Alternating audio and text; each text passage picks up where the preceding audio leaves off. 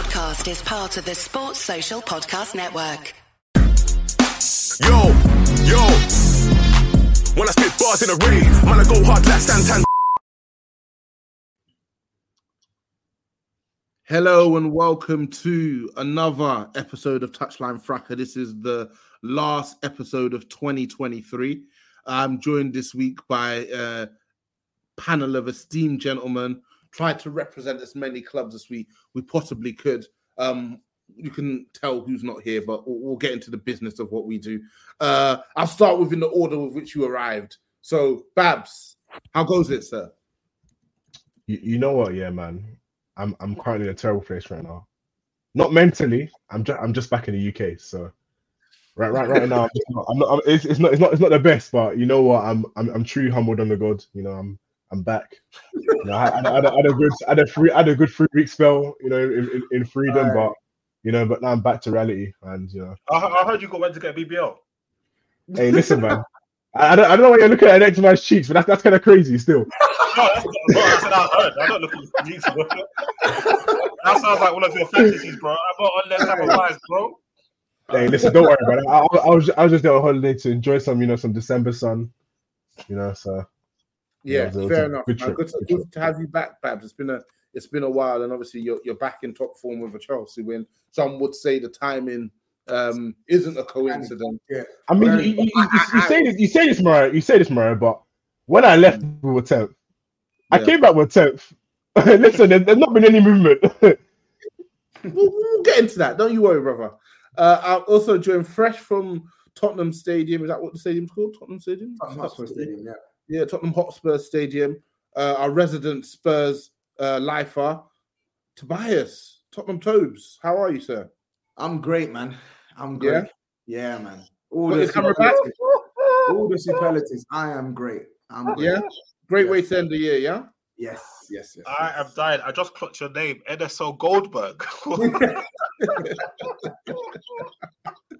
And the laughter that you can hear is straight from where you just Dirty December. Just is that Accra or Lagos? No, unfortunately, I'm here, man. We love it. Dirty December for him, man. Dirty December for him, yeah. No worry. Happy to have you. How goes it this week? Not bad. I've had a good day, you know. Yeah. Don't worry. There's a lot to get into. Like the football's falling perfectly. You know, last day of the year is a Sunday. The new year starts on a Monday. You know, people are like, listen, 2024 new me. People are like, what? So just from tomorrow, you're just going to be amazing, yeah? Yes, I am. All right. So, before we start, I've got to do the usual and plug the social. So if you're not following on the Twitter, that's Touchlinefracas. You're watching a live stream. We're going to try and live stream as many of the episodes as we don't do in the studio as possible. So if you're not following on the YouTube, make sure you subscribe to the YouTube. 2024 is going to be really big for the visual content for us. So getting ahead of that. If you're somebody who listens on the Spotify, it gives you the option to rate the pod, but also leave a comment. So please leave a comment. If you're someone who listens on Apple, also gives you the option to rate the podcast, leave a comment. Please leave a comment. Otherwise, if you're enjoying the podcast, share that around with your friends, your family, your ops.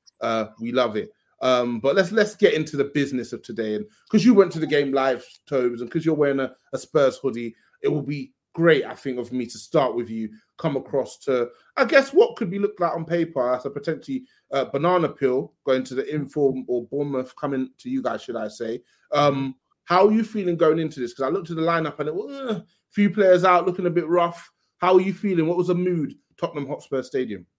The mood was just win, literally. I think most of the people I was speaking to, and even the pod that we did in the lead up to this game, the sentiment was the same. We had a tough. They're right. You bang out this green hoodie. honestly, like this is literally you. But is this podcast content?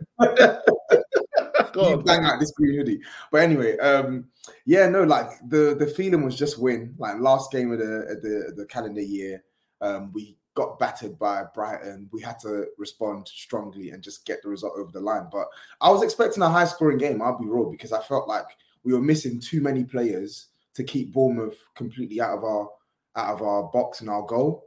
But I also felt that with the way they played, if we're able to beat their press, then we're in at their defense, because that's just how the manager wants them to set up. They like to be aggressive off the ball, and they like to actually commit players going forward. So that was my feeling. Just go get the result.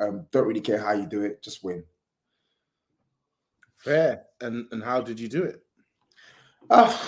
We dug in. Passion, desire, and some big performances, man. I'll be real. Bournemouth, they were the better side in the first half. I don't think we had a good first half. I feel like I would say the last 3 or 4 games we've played since the Newcastle game, I think we've struggled a little bit. We struggled a little bit against Nottingham Forest, struggled a little bit against Everton, struggled a lot against Brighton, and then obviously we struggled today. I felt like I don't want to talk too much about the players that were missing, but because of the style of play that we have, where we try to build up from the back, we've been getting caught out a lot recently, and we've struggled to sort of move the ball from the first phase to the second phase. Our goal was actually quite good today. Our goal was what you'd expect from an Ange Postecoglou team. Like, they tried to play out, we catch them in their own box, and then Sarr drives the ball, and then he buries their goalkeeper 1-0. But I feel like from around maybe minute 25 onwards, they used the ball better than we did. They had more touches in the box than we did. They had way more attempts than we did. They just looked like the team that were most likely to score the next goal. But they didn't really create enough clear-cut chances for the amount of possession and the amount of opportunities they had in and around our area. So it was a tough first half, I must say. It was a tough first half, but the second half, I felt like there were some big performances, man. I felt Destiny Udogie, I felt like it's weird, he was playing like this sort of off the ball when they were trying to play the balls in behind. He was basically our Van de Ven today. Like, he was the one that was tasked with like following the runs of Dominic Solanke or Sinistera and cutting out that danger. And he did that not just once, twice, but I think like 3 times today. He was really good today. Lo Celso stepped up in the second half. And oddly enough, Højbjerg, I was actually shocked. Like, Lo Celso was the man of the match, but I think the game actually turned for us in our favour when Højbjerg came on, because I felt like we had, Sarr obviously went off in the first half, so he's picked up another knock. So in the second half, we had a midfield free of Lo Celso, Skip, and Bentancur. Bentancur started. Bentancur's back in the mix, yeah?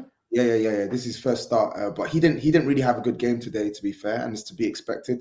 Their midfield was overpowering ours, but I feel like Højbjerg came on in the second half and actually put his foot on the ball and actually started playing some football, and we were able to string some passes together. And Lo Celso, man, I have to give him his credit, man. His energy, his creativity, like, he was just fantastic today. He should have had 3 or 4 assists today, but he finished the game with 2 assists. And once he played that pass into Son, it was lights out from then, man. So it was a really good result from us in the end. And I feel like a lot of people obviously some people will look at it and say, oh, why are you so happy? It's only Bournemouth. But when you look at it big picture, when we're missing the amount of players we're missing, and to beat a team who were before this game unbeaten in their last 7, 4 straight wins, including that battering at Old Trafford. Like, this wasn't an easy game for us, but we were able to get a strong result in the end. So it sets us up perfectly for the new year. Yeah, and just taking care of business. Babs, Richarlison, another goal. He's going past certain guys. Yeah, he's going past a few shooters in the league. What are we saying? Just Toad, remember, he came in, you were very big on Richarlison, Richie Ladd. Like, those of you who are on Discord in 2020 would know, constantly asking questions. That's pre-Spurs. I've just never been as big a fan. And obviously last season didn't go particularly well. This season didn't start very well either. But it seems like that kind of age-old adage about players' confidence. He's grabbed one now, and he seems to be just running with it. And he seems to be scoring that kind of down the right, cross the face, beating the defender. Yeah. So it seems like you guys are scoring similar goals, which we always say is a really good indication of a team that's well coached, repeating patterns of play. So is he just scoring, or is his all-round performances looking better too? He's just scoring, man. He's just scoring.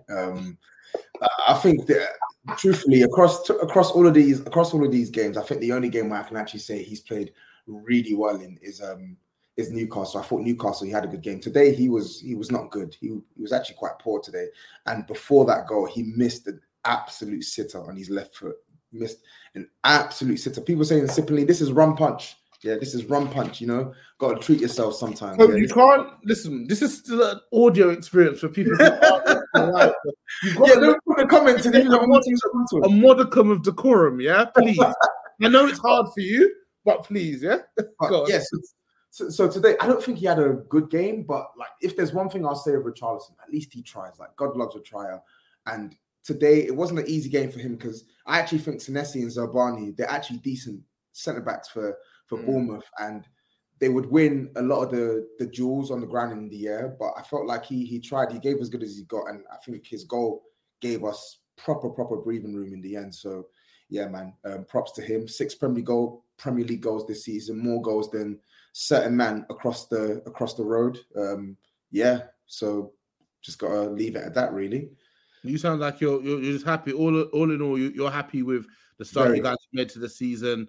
No complaints. If there's anything you could be critical about from the players, what would you point to? Overplaying. I think we tend to overplay sometimes, and that results in us giving away the ball.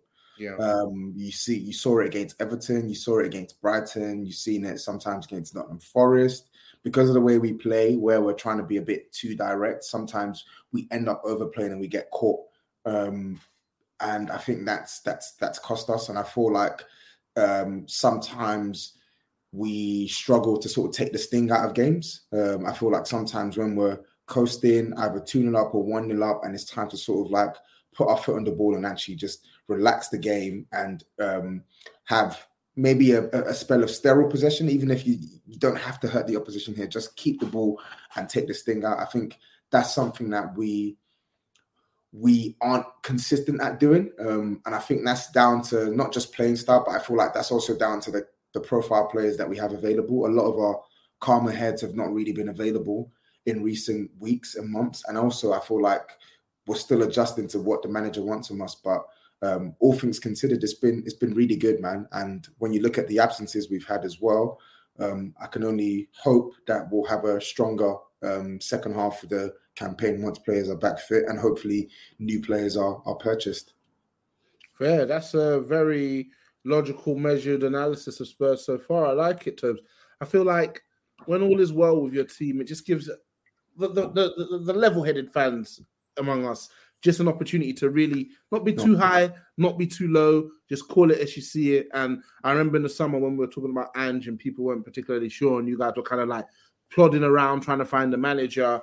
Be like, this Ange Postecoglou, yeah, he's done it with Celtic. But I think he's actually become a bit of a benchmark in terms of managers having a philosophy, sticking to that philosophy, getting the best out of players, showing the difference between when a team is well coached, even when they don't have their best players available, and still being able to persevere, but also seeming to have like the man management skills. Yeah, you could put out some contradictions from him in the press, but what manager doesn't contradict themselves right after a result? So yeah, I'm actually quite fuming that you guys seem to have, got the right manager in. You're linked up with Conor Gallagher. They're saying 40-50 million all in from the Blues, from Chelsea. Where's your head at?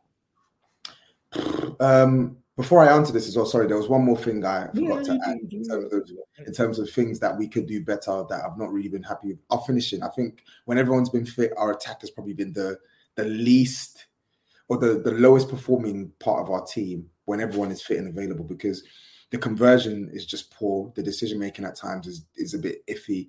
So that's something that we need to improve, either with better personnel or just players up in the levels, as Richarlison has done in recent weeks. Obviously, we hope that Brennan starts to add some goals. Obviously, he's adding some assists. Kulusevski continues to start scoring more, assisting more, etc., etc. So, back onto your point with Conor Gallagher. Where's my head at with it? We've spoken about this before, and we've spoken it on Twitter as well. Like, if it was down to me, I wouldn't be going for Conor Gallagher. I just don't really feel like he's a player that we absolutely need.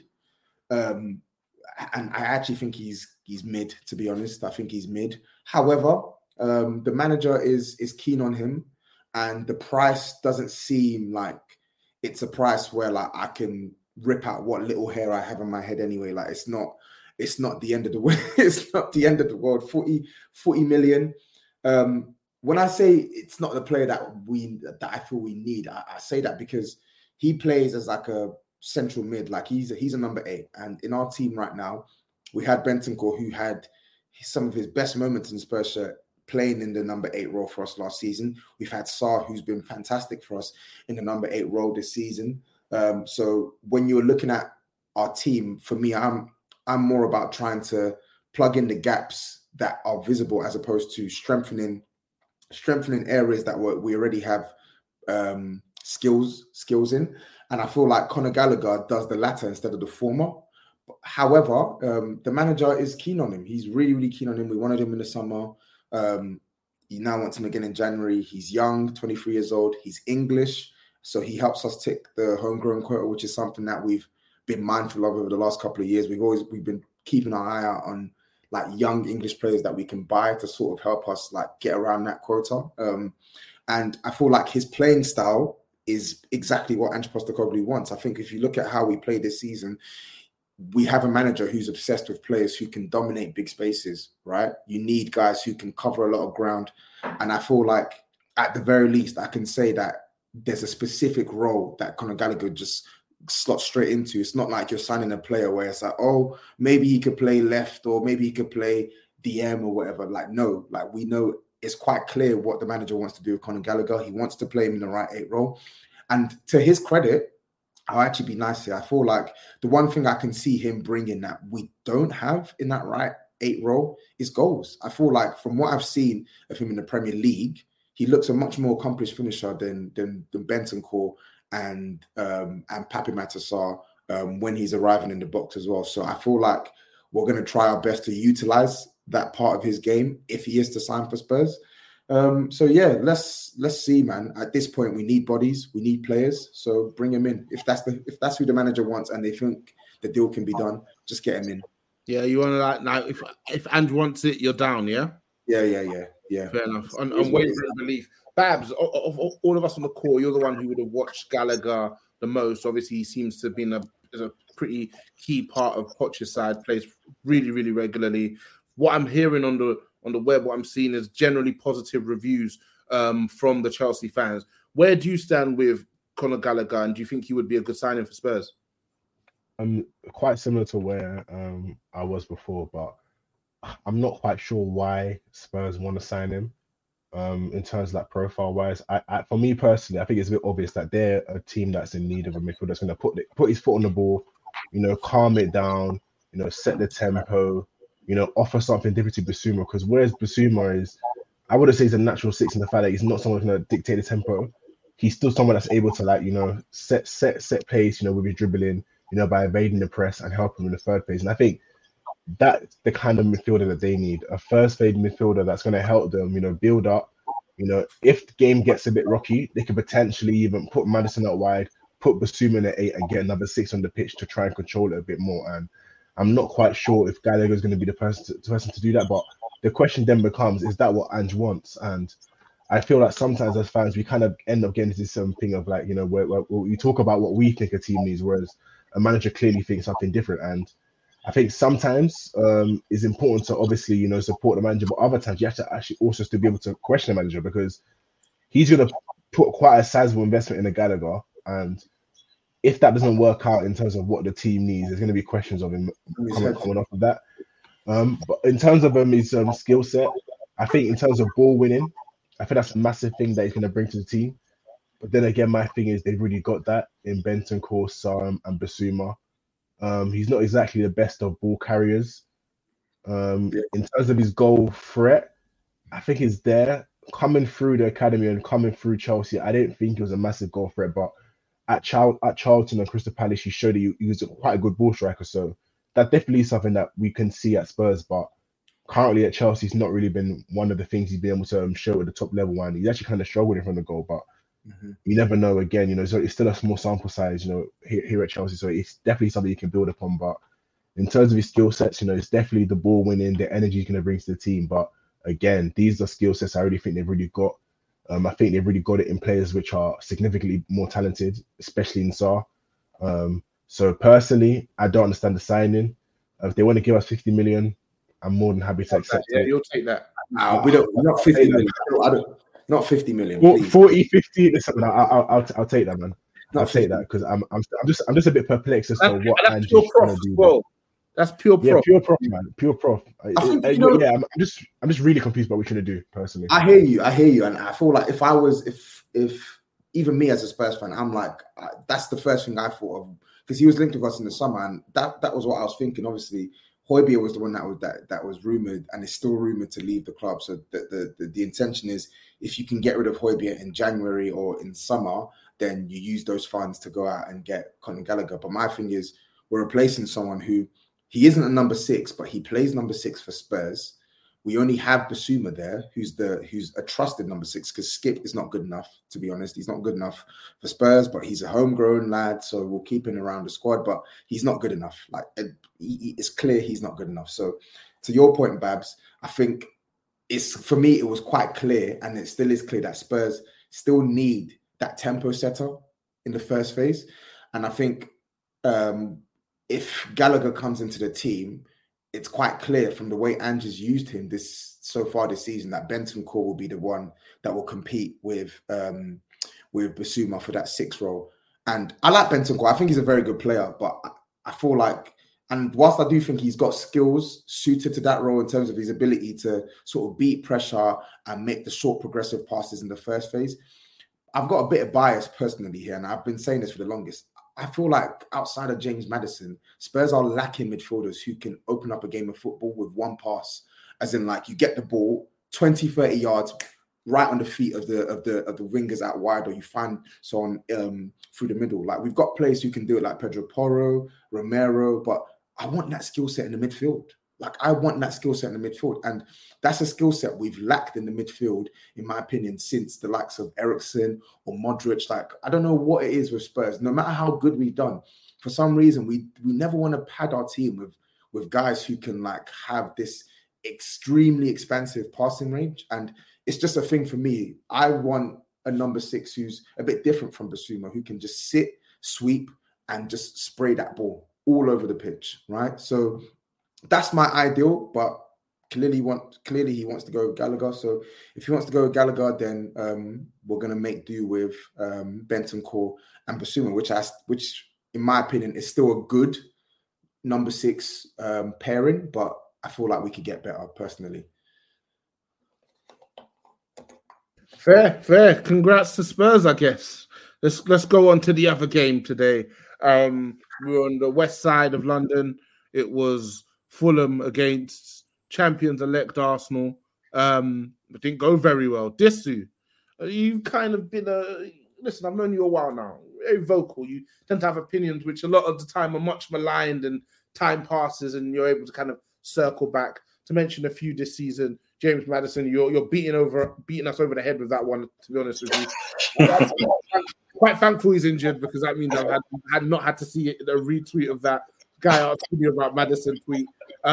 We've spoken about Declan Rice, and Arsenal, I guess, had a week, and it's an all eyes on me week, because this is that period post-Christmas, in between New Year's, where we're all at home. Every day feels like a Saturday, and they've lost twice. So today, I think, against West Ham midweek, they were unlucky. They had a lot of chances. Players were wasteful on the ball. But today was abject, you know? They didn't look threatening whatsoever. They looked lethargic, slow. Fulham were good back for their win. And to be honest, I didn't see Arsenal scoring again. Fulham equalised. But from your perspective, obviously, you don't have an Arsenal fan on today. But from your perspective, how did today go? And what are you seeing with this year's iteration of Arteta's Reds? Yeah, it's an interesting one. Yeah, in previous games, I think like the West Ham game, who did they beat? They beat Brighton at home 2-0. Both games, they were very, very wasteful opportunities they had, especially the Brighton game. This game, I don't really feel like they had a plethora of chances to waste out. Saka had quite a big chance, which he just skied over the bar, which was pretty bad for him. It was like a volley, simple volley, like 6 yards out. But they looked very lethargic. Their build-up was very slow. Fulham were jumping all over them in the midfield. And really, especially in the second half, even though Fulham were winning, they looked like the most likely to get the next goal. Even though it was a draw, Fulham looked more likely to get the next goal. And even when it went 2-1, they still looked more likely to score. Late in the game, it's going to be 3-1. I just wait for it to be 3-1. Do you get what I'm saying? Oh, TG let me down, no members. Yeah, you know what they're like. But in terms of what I'm seeing of Arsenal, like Shannon Sharp says this on the variety of the shows he's on, Never accept what you never accept. What does he say? Never accept what you want in a win. Don't accept in a win. Sorry, I butchered that. Don't accept in a win what you wouldn't accept in a loss, right? And I think a lot of that we see from football fans. We had it with United when we were like, "Oh yeah, Ollie's amazing. Oh, Ten Hag's amazing." Then we're confused. Like a few months later, when we're doing the same things that are dangerous and what leading to losses. I think the same thing with Arsenal. Obviously, Arsenal are a very good team, so it's not to the same extent, but they looked very lethargic in build up. They don't want to talk about a particular somebody and his impacts on a particular somebody. Is a couple hints. He cost about £105 million. They embarrassingly, they pathetically made me go fund me to give West Ham more money. Like, see yours and these right tackles and headers, give me more of that. Like, that's what they wanted, right? So what we're seeing today is like the amount of times that he got on the ball, and the reason why I'm picking him out in this is because of the discourse, and he was doing the same things in the wins, is that when you want to play a particular style of football, which is like possession base, you're building up from the back, you're creating overloads, you're keeping the ball moving, a lot of short passes, and teams know you're good, they're going to sit deep, they're going to protect the spaces. You can't afford for that ball to be moving slowly. And if that ball's moving slowly, you're losing an opportunity to attack. So if Odegaard pops in a gap, or Havertz, or whoever it may be, Declan Rice can see them, but he's like, I'll just give it sideways. Or he'll receive the ball in congested areas and just bounce it back, or just dribble into one of his other players and give the ball to him. And although he's excellent defensively, well, not that much today because he got spun a couple of times, like that slows things down. And we're seeing the attack across the board, limited opportunities. And with the limited opportunities, they're not doing much. Martinelli scored 15 goals last year. He's got like 2. Saka, I can't remember how many goals. Saka's got 6 goals, 3 non-penalty goals, or 3 or 4 non-penalty goals. Gabriel Jesus got 3 goals. Nketiah's got 5 goals. Like, they're not really scoring at a high rate. And I think he's hindered them in that regards, but he's also brought positives in the defensive stuff. They're not getting nothing from Havertz either. Bro's literally just running around, just running around. And I think last year they relied a lot on their wide players to beat that constant threat, beating players inside, outside, getting goals, getting assists. They have not been well. Saka's been pretty good, but Martinelli has been awful. He got hooked. So I think Fulham are great value for the win. And I think football fans, Touchlinefracas listeners, if you win and if you lose, that shouldn't change your assessment of what a man's on the pitch. Do you know what I'm saying? Yeah. So when I was saying, Rice has been really well, but he's not finding the pass. He takes 6 touches on the ball and he'll score a last minute header. Then I mentioned, I thought you said he won a match winner. I'm like, anyone can win a match on a one-off occasion. A match winner is someone who does it consistently, which he's a DM. He's not meant to be. But I just find it funny that the things I was saying when Arsenal winning, a couple dodgy results, and all of a sudden, man could see it. Wait, what? The tail of the tape was there. So yeah, man, it's very interesting. I'm enjoying the pain. Man, I'm saying it went from title winning, Declan Rice is the missing piece to we're the top 4 scrap. I don't mind that, bro. I don't mind that. So yeah, moral of the story, kids, is don't spend 100 million on DMs. Don't. Babs, Tobes, is there anything you want to add to Dissy's thoughts about Arsenal? Yeah. Tobes, you didn't catch the game. Babs, I'm hoping. I've got quite a few thoughts actually. Okay. And it's actually building off of what Dissy said. So I know a lot of what the TG lot have talked about was the advancements in Arsenal, becoming a bit more of a boring team, a bit more of a team, in control, who don't take as many risks, so it doesn't, quote unquote fire back at them in terms of the actual chances they concede. And I get that in terms of a team becoming more regimented, but I just think they don't have the attack, to actually allow that to happen. And when you compare what they were doing last season in terms of how quickly they wanted to kill teams, and it was a risk in terms of how quickly they were moving the ball, but what they were doing so well, in my opinion, last season was they were getting those 1 or 2 goals, early on in the game, and it would absolutely kill opposition. They did it against us, at the Emirates. They did it against Spurs, I remember, at their ground. They did it against United. Just getting those early goals, moving the ball extremely quickly and just killing opposition teams. And when I look at a big part of that, I think is the two midfield additions. You know, in terms of Havertz and Declan Rice. So I know a lot of the Arsenal fans have been happy with the upgrade, quote unquote, from Partey to Rice defensively. But what I was saying to the guys in Chelsea before one today, especially, is when you're a team that controls the ball for 65% of the possession, yeah, defense is going to be important, but it's not going to be anywhere as important as your actual on-ball value. You know, what you're actually doing as a midfielder to actually impart yourself on your opposition. You know, how you're breaking lines, how you're allowing your team to build up from the first phase. Is your team able to build up from the first phase with just a solo six? Because that's the system that they want to play. And if you're playing a Havertz rather than a Xhaka, your actual progression is dropping well off a cliff. So now there's so much actual reliance on the number 6 in Declan Rice, and it's not a big strength for him. He can do it to a degree, but it's not his biggest strength. That's way more in the Partey, strength catalog. So when you go from that to Rice, yeah, you're gonna earn a lot more defensively, but you're already averaging 65% of the ball anyway. So you're actually controlling the game, and what you need more of is that actual on the ball value. And when you've already lost Xhaka and you've added a make a mish midfielder in Havertz, I don't know how else to describe him, but boy, it's going to be a struggle. It's going to be a real struggle. And you already saw, there were some games this season where Odegaard, he had to drop in a bit deeper, and his actual influence in the final third was waning a bit because he had to do a lot more, in the midfield. And yeah, it's so interesting because for me, right, in terms of the DM thing, if you look at the mold of a Declan Rice, it's very similar to Paulinho. He's better on the ball than Paulinho, but he's a defensive juggernaut. That's his thing. And I think as a low half team, it's okay because you're not going to be holding possession a lot. Your team is going to be trying to transition as much as possible. So you win the ball, you get it to your attackers. And he carries the ball well. Yeah. Exactly. But at a team like Arsenal, whereby you need to be able to play the ball quickly, progress play, be able to bounce the ball around the corner with one touch, receiving off both legs, both feet. It's just not something he's able to do. And for 105 million, it's something that you need, from your midfielder. But it's very interesting. And it's also a thing of like Arteta, you've done a fantastic job.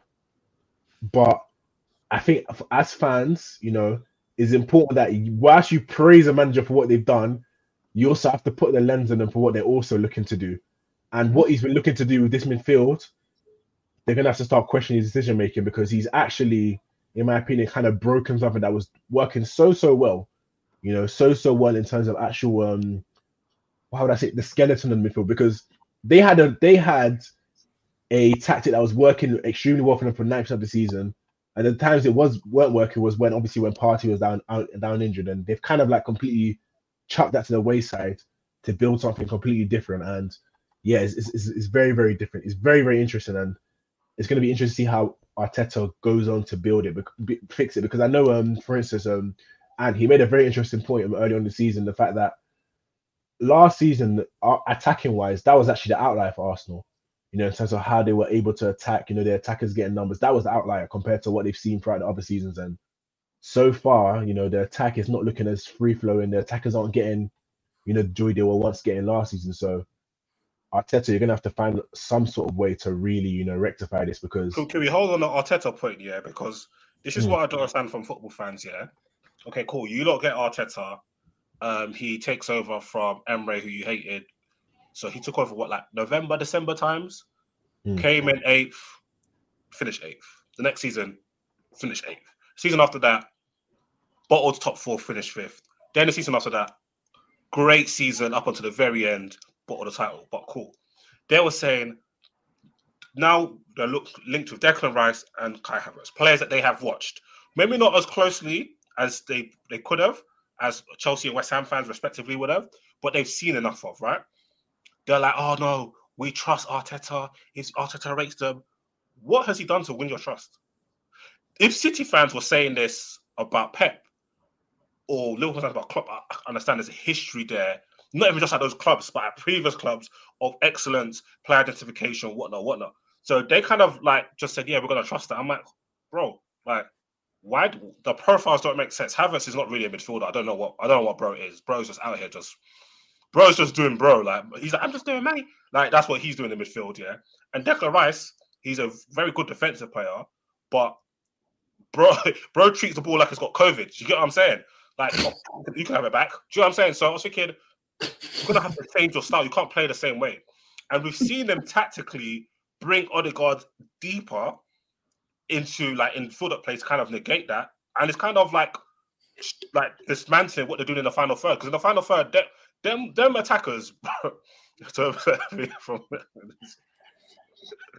them attackers are not moving the needle. And I wanted to get this little vibe, because Gabriel Jesus, the gingerbread man, bro has had about like 5 interviews in the last 7 weeks about how scoring gives him nightmares. They asked bro what's his favorite goal. He said, I don't really score that much. I'm not a striker, this, that, and the third. This is the same bro who was at City, said in an interview that, when Pep plays Zinchenko, false 9, instead of me, I knew I had to leave, And this is the same man that Arsenal fans keep telling us is top class, he's this, he's that. Let me give you a quick rundown, of players that have outscored Gabriel Jesus. So Gabriel Jesus has got 3 goals so far. We are currently, recording this in the last day of the calendar year. So halfway through the season. So he's on pace to score 6 goals. Fantastic. Darwin Núñez, 5 goals. Richarlison, who people call it, 9, 6 goals. Callum Wilson, who shares duties with Isak, 7 goals. Mbeumo, 7 goals. Nicholas Jackson, who everybody thinks is the worst striker in the Premier League, 7 goals. Isak, who shares with Wilson, 8 goals. Watkins, 9 goals. Solanke, 12 goals. I haven't mentioned Haaland. I haven't mentioned Salah. I haven't mentioned Son. These are like the top shooters. But Arsenal need to get more production from their 9. They just have to. And when you're playing especially if you're playing this style of football, which is a bit more defensive, when you get chances, you've got to tuck them because you're in very tight games, it seems, where you're not creating a barrage of chances. Martinelli, bro's getting hooked every single game, fam. It's like bro's like a power league session. You've got 60 minutes and you've got to get out and for the next team. Like, that's how it's nasty work. So yeah, man, I think Arsenal fans really need to kind of assess how much they want to say, just agree with anything Arteta says. Like, because I think that's crazy. I don't think he's put enough work in, shown enough competence over a period of time where you can basically not trust your eyes. I think with so for me, I think I sort of get why they were not so much with the signings, but I get the whole, like, I'm gonna trust Arteta because I feel like there's been a couple of players that they brought in. Obviously, some of them have gone a bit pear-shaped now, but there were a couple of players that he brought in and they really like have become a success for Arsenal. So like Ben White for 50 million, people were like, yeah, he's a decent player, but 50 million, that seems like quite a lot of money. And lo and behold, he's become one of their most important players and so on and so forth, right? So he's been mid this year. That's what they're saying. Pardon? They're saying he's been mid this year. Yeah, he's not been as good as he was last season, but he's still ever present. But I get why there's like trust in what the manager is doing, because I feel like you've seen Arsenal on a upward trajectory for the last couple of years, right?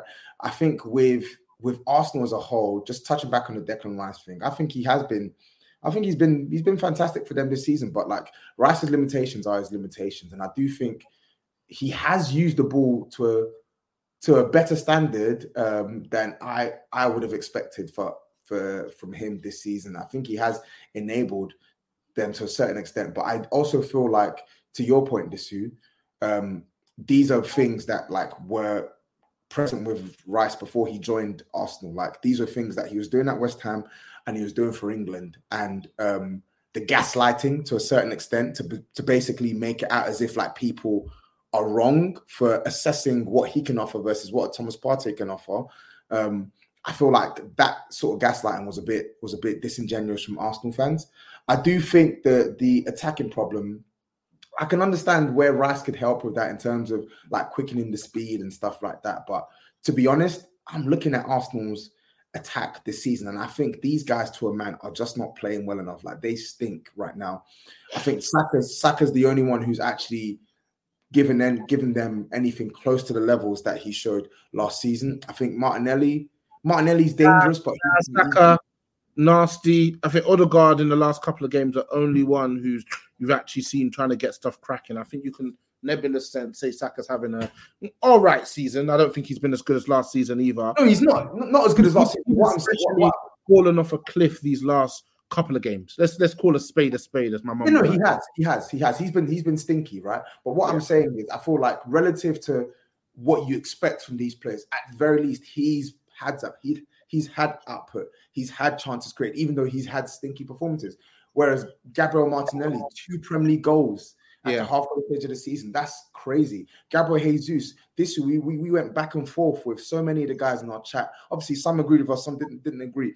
We've been saying this since last season with Gabriel Jesus. You need your striker to score goals, because there's gonna come games where Martinelli isn't banging, where Saka isn't banging, where they told us so. They said, as long as we're top of the league, I don't care. Yeah. Like, and the thing is, like, I get people want to, like, I think Martinelli deserves criticism, Saka deserves criticism, even Odegaard early in the season deserves criticism as well. But we have to remember, Gabriel Jesus is the oldest of all of these players. Martinelli's 22, Saka is 22, you're 26, you're the number 9. You came here with a chip on your shoulder and a point to prove, and yet every single opportunity you get in front of goal in the Prem, you sky everything over the bar. No composure, no finesse, no nada.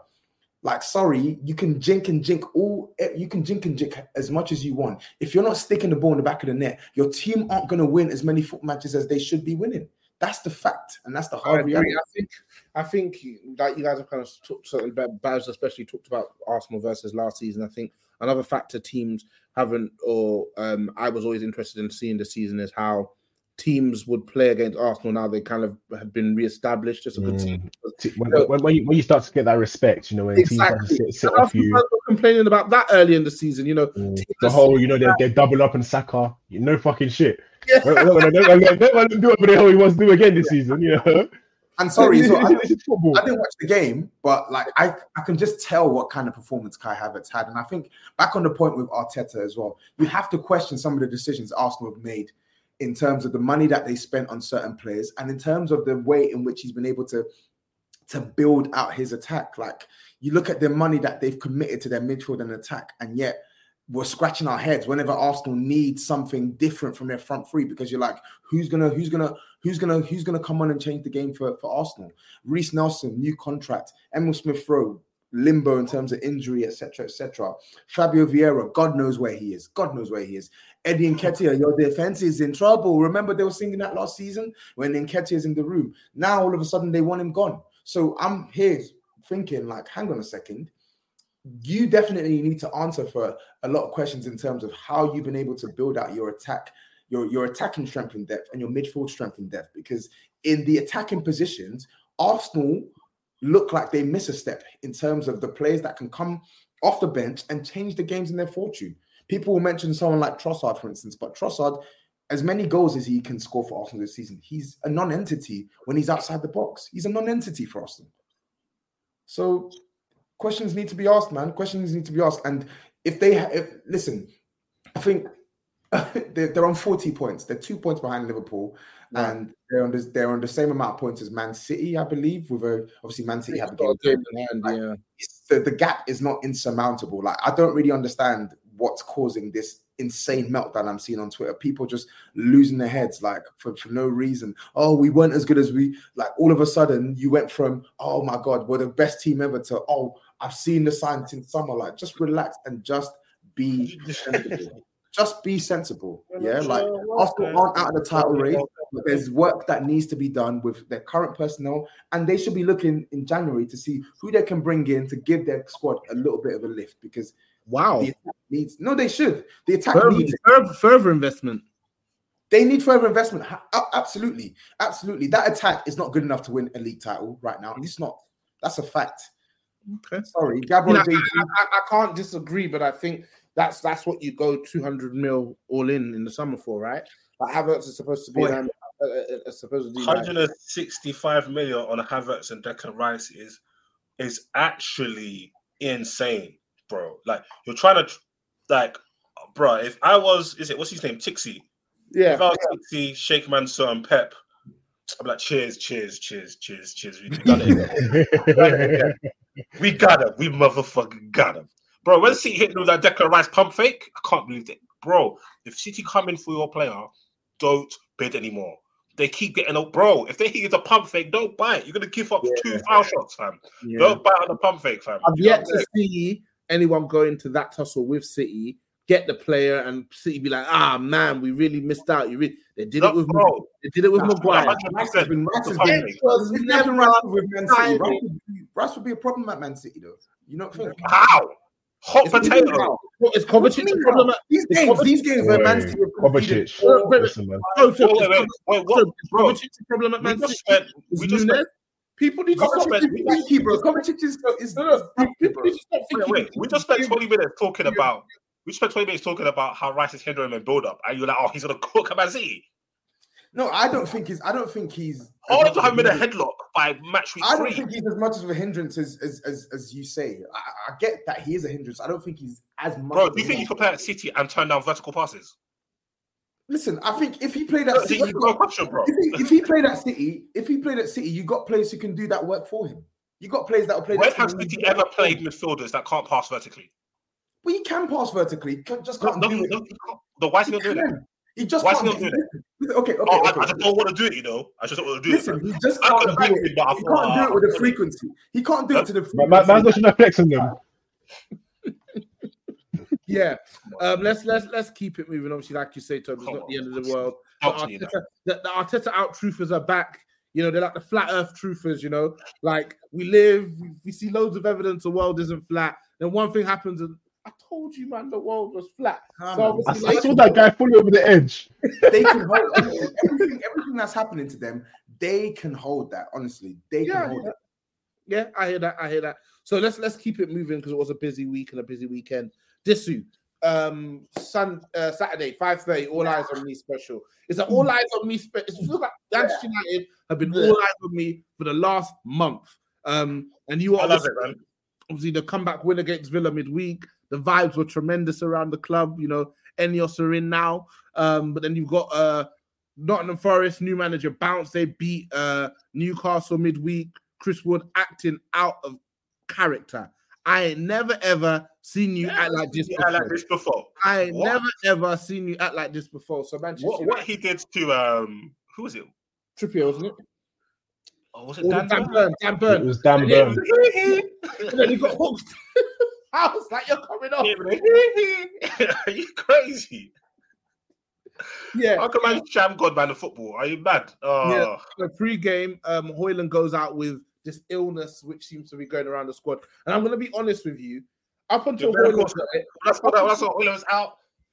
Up until Højlund got it, I was like, these guys are just using. This guy's praise, by the way. He's praying for this. These guys are just using illness as an excuse to not play because it was. Bro, Martial's been ill for 3 weeks. Martial, all the guys who weren't getting on with ETH were out of the squad because of illness. Rashford, Varane, Martial, Højlund getting it gives it a bit more credence, you know. But for me, once I saw that, and that meant that Rashford was going to have to go central, which meant Garnacho was going to have to go to the left, which meant that Anthony was going to have to start. That was, I knew we weren't winning. But talk us through your thoughts on the team, the performance, decisions made by ETH, cameos made by players. Where's your head at? Yeah, so that game was a very disgusting game in the first half. Like, I was struggling to stay alive for that game, to be honest. Like, it was really, really difficult. Not much was going on. Not many chances created. We looked very sluggish.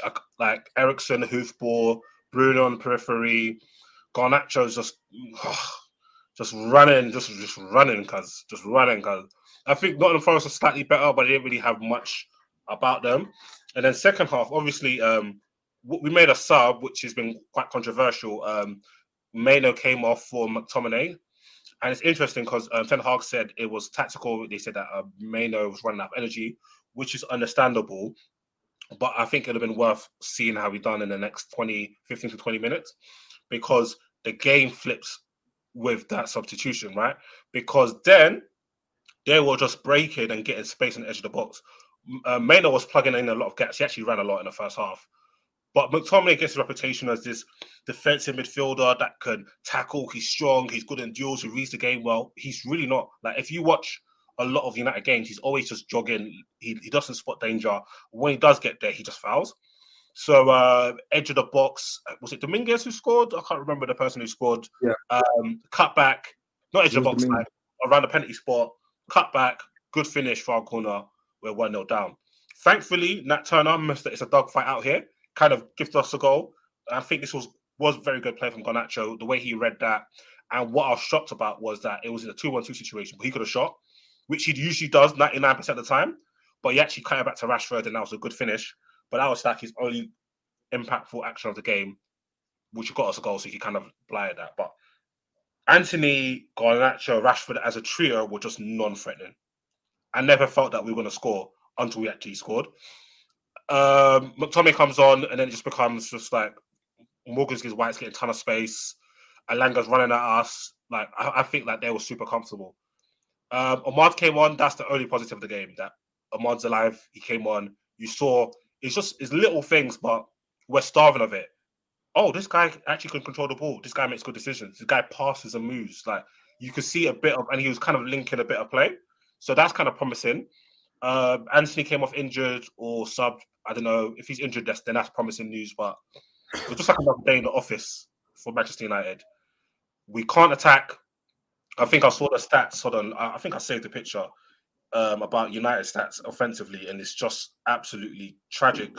If you ask me, where is it? Yeah, so United rank in the Premier League this season, and this is not after 4 games. This is halfway through the season. Where match week 20?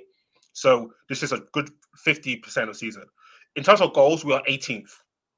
18th. 17 teams have scored more goals than Manchester United Premier League. XG performance. So we're underperforming our XG by 7.4 goals. So we're actually 19th in XG performance. So in terms of being clinical, we're the second least clinical team in the league. Shot conversion, 20th. We're the worst in terms of shot conversion. And scoring goals in the first half, we're 19th, right? So what this shows is that we don't create enough chances. And even when we do, we are so bad, we can't even take them, right? And this is just completely and utterly abhorrent and unforgivable for Manchester United manager. And I think we had a couple good vibes because Villa was stupid enough to play a high line against us. That's all we can do. Just run bare fast. Good evening. All we can do. So they play into our hands. Obviously, we got Enos in now, but we're still that same demoralizing, depressing team. This is the worst Man United team in my lifetime. And I've seen us have teams with Kieran Richardson, John O'Shea, or Alan Smith in centre mid. But this is by far the worst Man United team. For Babs, for Tobes, from the outside looking in, how does the Manchester United situation play to you? It looks bad, man. And I guess it will improve a little bit. I say a little bit. It will improve to a certain extent once players are back fit. Like you got players like Lisandro who've been missing for pretty much the whole season, who's a big component on how you lot build out. Casemiro, I don't know whether that's even a plus these days with the way he was playing before his injury, but I do think you've not had your luck with the injuries. However, I think fundamentally the way the coach has you guys set up looks spooky as hell. I think his inconsistency in not just like a method to how you're going to beat teams, but even just the group of players that he decides that he trusts is spooky to say the least. McTominay and Maguire were outcasts before a ball was kicked. All of a sudden, they're now the ones you're calling upon for your tactical adjustments. You got senior guys like Varane who basically had to come in and put in a strong performance against Liverpool just to get his place back into the team. I think his use of funds on the players that he was meant to bring in to make your squad better, these players haven't made your squad better. I'm looking at players like Anthony. He's made your squad worse. I'm looking at players like Mason Mount. Not necessarily made your squad worse, but you just brought in a player who doesn't really address any of the glaring issues that Man United have out wide or in the midfield. So he's no longer getting a tune out of the players that he had. You forgot to mention a striker. And a striker, yeah. So he's invested. They've gone in all in on a 20-year-old striker who was never really gonna like hit the ground running in the Prem. The Prem's a very tough league, and you've committed to spend this money on this striker. You spent the money on the striker, but you don't have a reliable, even 15 goal a season striker in your ranks. So it's a gross misuse of funds for Man United. Technically, we do. You don't. He's not. He's done. In our ranks, we technically do. He's not striker though. Who you talking about? Martial or Rashford? Nah, bro. Yo, chill, bro. Chill. You gotta chill, bro. That brother ain't in your ranks anymore, man. Just forget about that guy, yeah. But yeah, it's because it's like I think most importantly, like the one thing that's making me believe that Man United are truly dusted this season, even when the players come back. Truly dusted. Like I said one thing that makes me believe we're truly dusted. no, they are. It was dusted. It is actually true that we're dusted. It's the truth because it's no redeeming qualities. Like this you hit the nail on the head. It's literally just the counter attack. That's probably low key why I'm a little bit worried about the game we have against you in a couple of weeks because I'm like, we play a high line, counter attack. Is Son gonna be there? No, he's not gonna be there. Okay, he's not gonna be there. But the reason why I'm really worried for Man United is because it doesn't really take much for teams to beat Man United these days. Like, yeah, you're not seeing teams play out of their skin to beat Man United. Like Nottingham Forest, like they gave it a good go, but they played better against Bournemouth and they lost. I would say they played better against us, and they didn't win that game of football. Like they put in like a 6 out of 10 performance against United and they won. West Ham didn't start playing until like the 60th minute, and they won 2-0. So one, it's not really taking teams a lot to beat Man United, and two, the way Man United play with the manager now is just all wrong. Like there's no pressure on the opposition when they're trying to build up from the back. They're not really compact. They don't really build out well from the back. I just don't really see a set philosophy that can be repeated from game to game to game to give me a view that, oh, when Lisandro does come in, oh yeah, he's going to take it up another notch. It's just like gruel, you know, gruel. It's just gruel. It's just nothing, bro. Like that's what I see when I watch Man United play, and I'm like, that's why I'm not really hanging my hopes on Ten Hag sort of like getting a tune out of this squad when players are back fit, because fundamentally the way you set this team up is wrong. Even when everyone was fit at the start of the season, he had Casemiro on an island by himself, Mason Mount and Bruno basically playing further than the striker. It's a mess, man. It's a complete mess. It's a complete mess. Man said, "Do you know gruel?" Yeah, I see no end to this. He substitutes off Maino at halftime for McTominay because obviously goal threat. They ask him about it post game, and he's like, "It was a tactical decision." How, brother? Someone should have asked him to explain what's the tactical. Said, that's one thing, but he said, "I have no regrets." The 2 goals he did were literally from the part that Toby Maino occupies and Scott McTominay vacates. Like, what are you talking about? Like, I think that's one of the things that gets on my nerves about him, Mariah, is that obviously these are kind of minor things, but it just irritates me that post-match he acts like the game was exclusive on Patreon and we didn't see it. So he's just giving us his take. Look at the behind the scenes. Bro thinks it's behind. Bro, we've got Sky, you know, we've got BT, TNT, and we've also got Fire Stick. Yeah, we see everything, cuz. So he'll be like, "Yeah, I don't mind this performance. I think we did this in the first half." Like, bro, we all watched the game, cuz. We all watched the game.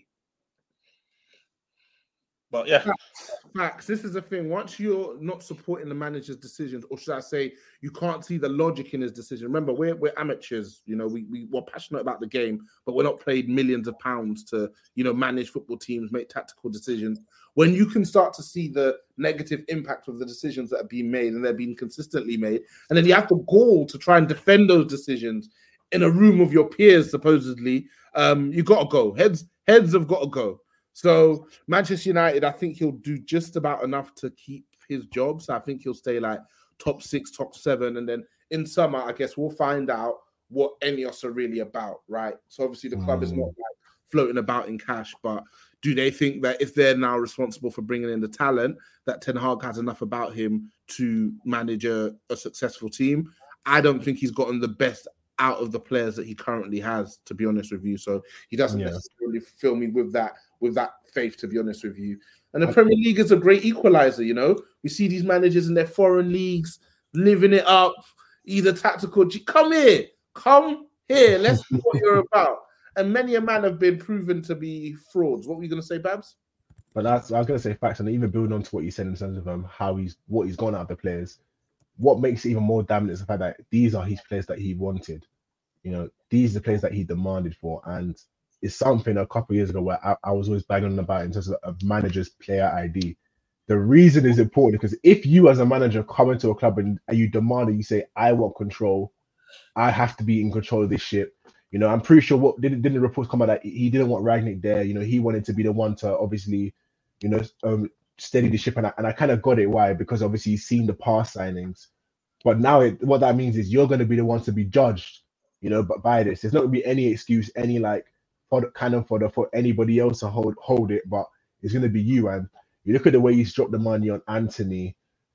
I think for me that one there is the most damning thing. Like it's the most damning thing, and it's the fact that from so early on, you know, you could see that this signing wasn't going to work. He didn't even pass the comp test. A comp is quite literally a scary, picture man, of all the best things you've ever done. So almost every single player's comp looks pretty decent. He didn't even pass the comp test in the Netherlands. You know what his comp were like? He started doing a skill, and before we see the end result of a skill, they move on to the next slip. Next slip. Hey, their views were going crazy on Cat Cup. What? He couldn't get separation in Holland. He played for Ajax. He could get 12 goals a season in Ajax, where Tadic scored like 40 goals. Bro, I'll tell you one person's comp here and cracked me up. Yeah, so when United were getting Memphis Depay, who I was a fan because he was fast, he was tricky, he could shoot. Yeah, so I was watching bare comps. I was like excited. Yo, this player I was talking about in February, we're actually getting him, bro. He scored like they'll talk about how he scored 5-6 free kicks. On my mama, yeah. That man had German Dan in goal, bro. That man had German Dan in goal. Free kicks straight at the keeper, mid height, going in, bro. I said, get this league, put it in Rice. Put it in Rice right now. It doesn't mean you can't come from that league and be sick because we've seen sick. I don't believe that. If you're sick, you're sick, yeah. Right. But if you're struggling in that league, yeah. Yeah, that's. So I guess this happens to us pretty much every 2 years. There's a somewhat of a false dawn. I don't think you've actually bought any of the managers, really. I convinced myself about Mourinho, wasn't feeling Oli. I wasn't feeling Ten Hag in 2023, but was hoping that he could get better quality players and play a better brand of football, but I'm not interested anymore. Yeah, I got lucky with Mourinho because 22 goals. Can I ask a question? I'm not going to pretend 22 goals scored in 20 games. I'm not like with Mourinho. It wasn't like I'm not going to pretend that I thought that he was going to fail. Because I actually thought he was going to succeed. I just did not want to see that football. Yeah, and I just thought the way you move is just too nasty, and I feel like you're just going to rub out the team eventually. And for me, like Man United, we won all the time, so it's not worth seeing that shit just on the trophy. The Oscar trophy, you dunk on the Ox for 2 days on Twitter, and then life goes on, bro. The direct debits are still coming out. Do you get what I'm saying? The other youths, nasty youths. What were you going to ask, Topes? I was going to ask, are there any managers that you guys have got your eyes on? Realistic managers, brother. Realistic. Bro, don't let us take him Novikov, you know. You know idiots. You know idiots. I swear to God. Yeah, man are going to be showing him all the Japanese youths he can buy. Bro, you want this one? Lifestyle. We got that for you. We got that for you. What? You've not been making us. You've not been making us sweat. Come, bro. All right, Babs, you've been patient. You guys won this week. You had the 12:30 All Eyes on Me Classic. We had the Discord on. They were telling me Kenilworth was a fortress. I actually went to look at their results, and I think they've probably won like 2 games and pretty much lost every other game apart from the draw against Liverpool. But it's been a weird season for you guys. A lot of players coming in. Bizarre decisions from the manager, poor finishing. Some new signings have come in and done really well. You're having players return to the team. What were your thoughts about the performance? And where are you at with Poch? Where are you at with this team? Do you need to buy players in January? Just a lot going on at the Chelsea. Right. So what I'm going to do is I'm going to start from the beginning of the season, just so you're understanding of where I was coming from in terms of me with Poch. So let's start. In fact, let me start before that. Before, I was a massive hater of Poch, as Tobes knew. At PSG, every single game, I was there in terms of mention talking to him about Poch. Like, are you seeing the football? You can't even get these guys cooking. But for me, coming into Chelsea, I was actually open to it because I thought that experience at PSG would have been a massive learning for him in terms of actually learning what it takes to be at a big club, to actually understand what it takes in terms of like having a ball which are going to demand a lot of you, having players who are quote unquote, big personalities, having to deal with big money players, because these are all things you have to deal with at Spurs. And I thought now he's done this at PSG, he's also got the Premier League experience. He's going to be able to come in, and be the guy that this young group of players are going to need going forward. That was my hope coming to the season. So I was one of the people that was actually pro Poch coming in. I came with a clean slate. I thought he'd made some learnings. And during the preseason, it's like they say, you got to be careful what you see in preseason in terms of letting that, gas you up. And because of the timings of those games in America, I'm not going to lie to you, I wasn't watching all these games. I'm not one of those people that I'll be up at 2 a.m. Listen, man, I've got to work. I can't be doing this 2 a.m. nonsense. But when I'd wake up and I'd watch a couple of the games back, what I was seeing was positive. There was a clear build-up in what we were trying to do even before the signings had come in. There was a clear idea of what he wanted from his team. There was a clear instruction in terms of putting players in their best positions to succeed. There wasn't any of this Cole at left back nonsense. There wasn't any of this Chilwell at left wing nonsense. There wasn't any of this Enzo Fernandez in number 10 nonsense. There wasn't a lot of the nonsense he was saying. He was actually putting these players in a position to thrive and profiling them in a way whereby they were able to thrive. So having Cole as the first centre back in build up, having Chilwell being able to overload the left hand side and offer width, having Nkunku as like an inside number 10, so he doesn't have too much responsibility in the build up, but he's able to crash the box, get his goals. Having Gusto playing as potentially a first centre back because he's defensively strong, and all of a sudden into the season, he's completely changed it. He's putting Chilwell at left wing. He's putting Cole at left back. He's playing Enzo furthest forward. He's playing Gallagher in the number 6. And I'm thinking, I'm having catfish here. Like, he is absolutely pulled a blind one on me. And I just didn't understand. He completely threw his ideals out from preseason. I think the first game that really showed it to us, and I was on the main point to say it was the Bournemouth game. It was the Bournemouth game because that was the game whereby we're really seeing the whole Enzo, playing as like a second striker, Cole at left back, and it was just confusing because I've come in with a clean slate, supporting you. Yeah. And are you throwing it in my face like that? You got the Babs cosign. That's massive. Hey, listen, man.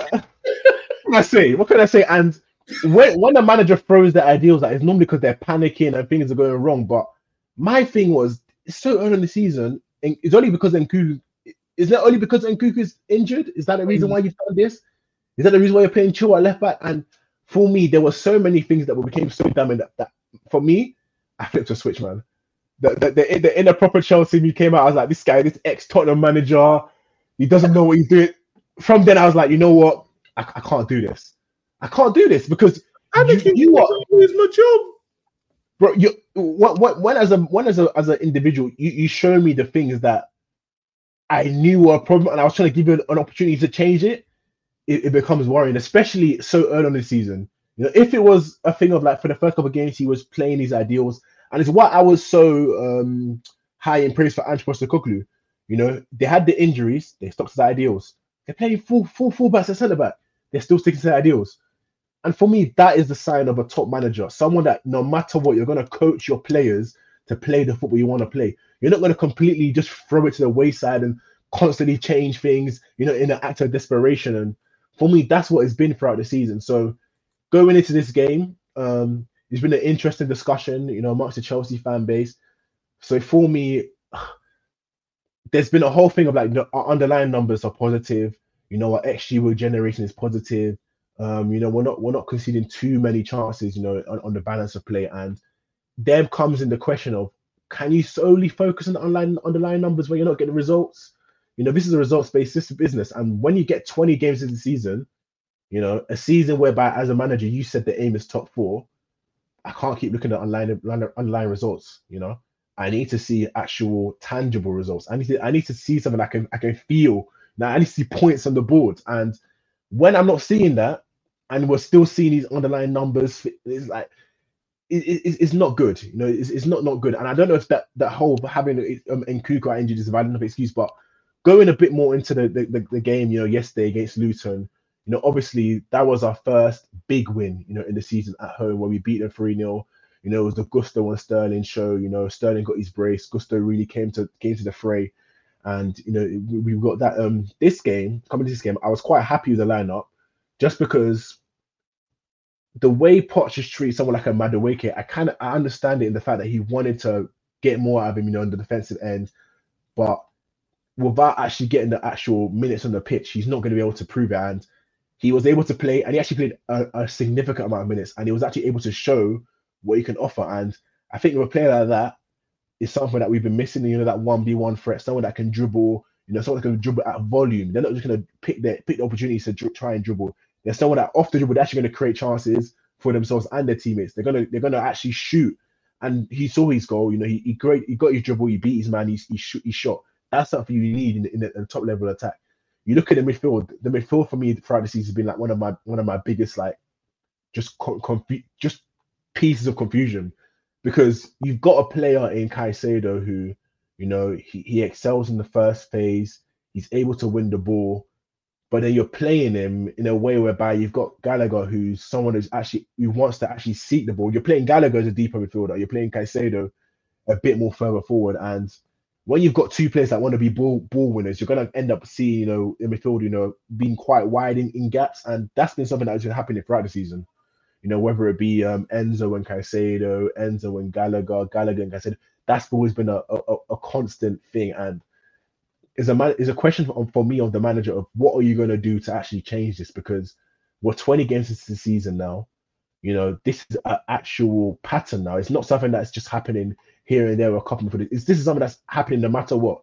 You know, so questions have to be asked the manager in terms of what are you going to do to actually create a solid base within the midfield, because even last season, as bad as we were, our midfield was something that was actually a shining light. You know, they were still seeing games from Enzo whereby he was able to control the game, you know, spray passes. And when you're playing him in number 10, you're kind of neutering him. You're not getting him what you want from him in terms of actually being able to press the play, you know, dictate the tempo.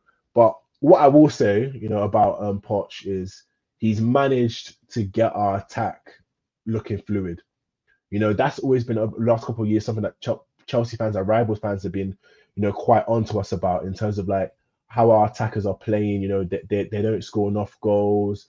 You know, they're not, you know, actually making enough of an impotence, you know, to actually create questions for the opposition. But if you look at it this season, right, Noni, Palmer, Jackson, Sterling, Mudryk, they're all currently 1 in 3 goal return wise at a minimum. You know, which is quite impressive. You know, you look at Palmer, he's 2 in 3 actually. And Nkunku obviously is going to be a bit more inflated because he's only played a couple of games, but we're actually seeing 5 attackers now getting goals, and that's mainly because the actual profiles of attackers we've got now are guys that are actually able to shoot, you know, a wide variety of shots, and that for me is the positive that I actually can give Poch, you know, praise for.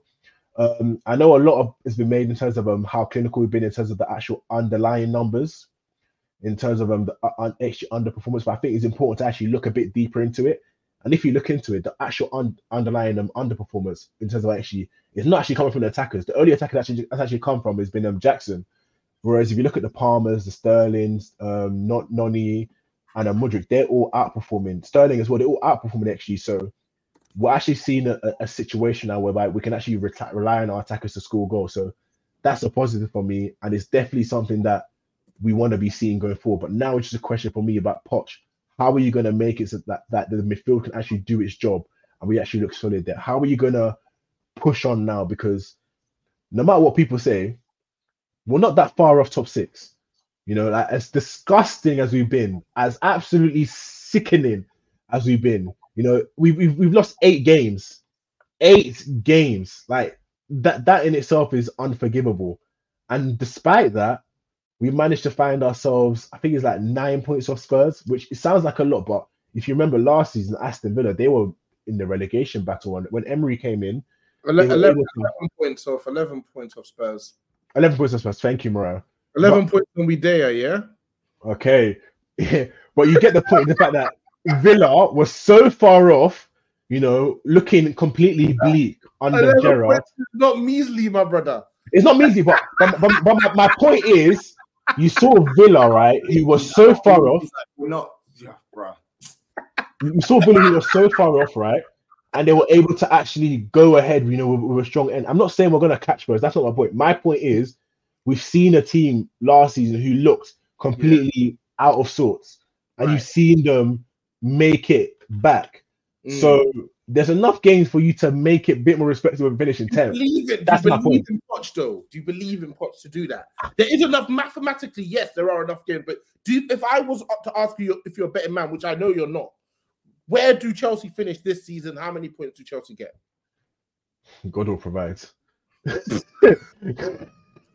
God will provide. Because listen, I don't believe in Poch, but I'm trying to be positive. I'm trying to be positive. Okay. Maybe it's hopelessness, but I'm just trying to be positive. So it's hopium. It's hopium, man. It's hopium, man. It's hopium. Fair enough, man. Yeah, it's been a fascinating season.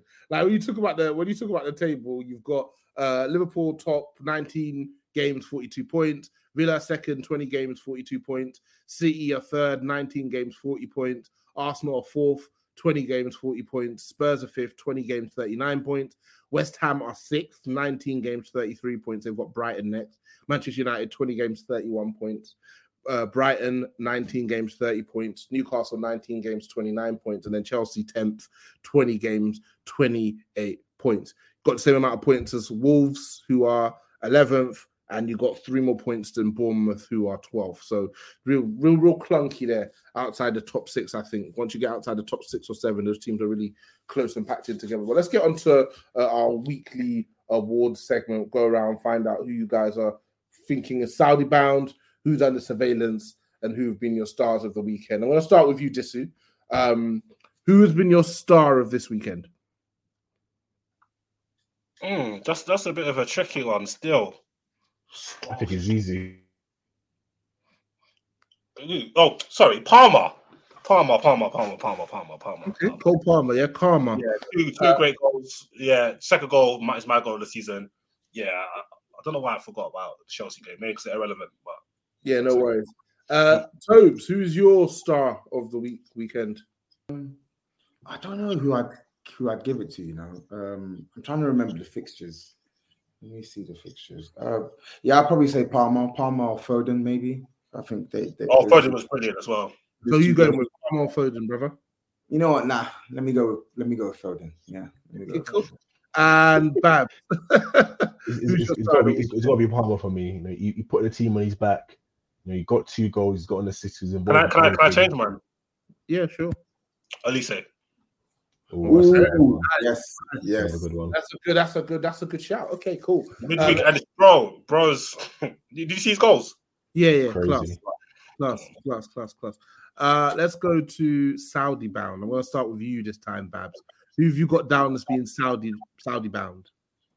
Axel Disasi. Get that guy out of my club, man. I beg. I know that the Saudi thing's supposed to be the older players, but it could be whoever you like. We've seen a myriad of players go over to the. Listen, man. I'll Etihad, can you do something for me? Can you do something for me? Can you do something for me? Just this one more time. Sobes, who have you got Saudi bound? Matt Turner, man. Get that scrub all the way to Saudi, man. He stinks, bro. He's rubbish. Get him out of here, man. He's crap. Cool. This who have you got Saudi bound? I think this week is a rare week. It's a couple man, fam. It's like I hope there's a space on the plane, fam. ETH definitely goes Saudi for sure. Zinchenko, pack your bags outside. Boy, Saudi, I don't know if they're going to allow him to Saudi. Oh shit! I don't know if they're going to allow him to Saudi, boy. Oh shit! Boy, I don't think I allow him to Saudi. They may. But we'll leave that for another day. Everton for sure. I'm not sure if he can handle the heat. You know what I'm saying? What are you gonna say? It's gonna melt his. It could be a bit of a Okay. Thank you, guys. Thank you, man.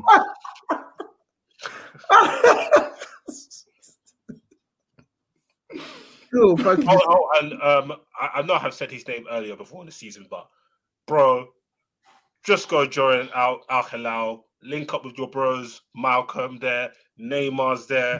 Yeah. Neymar will make sure you score. He'll take on all the keeper, he'll take on everybody, take on the keeper, then he'll roll the ball onto the line, and all you have to do is just toe poke it. Yeah. So who's that? Gabby Jesus. Gingerbread man, Jesus. Bro, Wow. Destiny.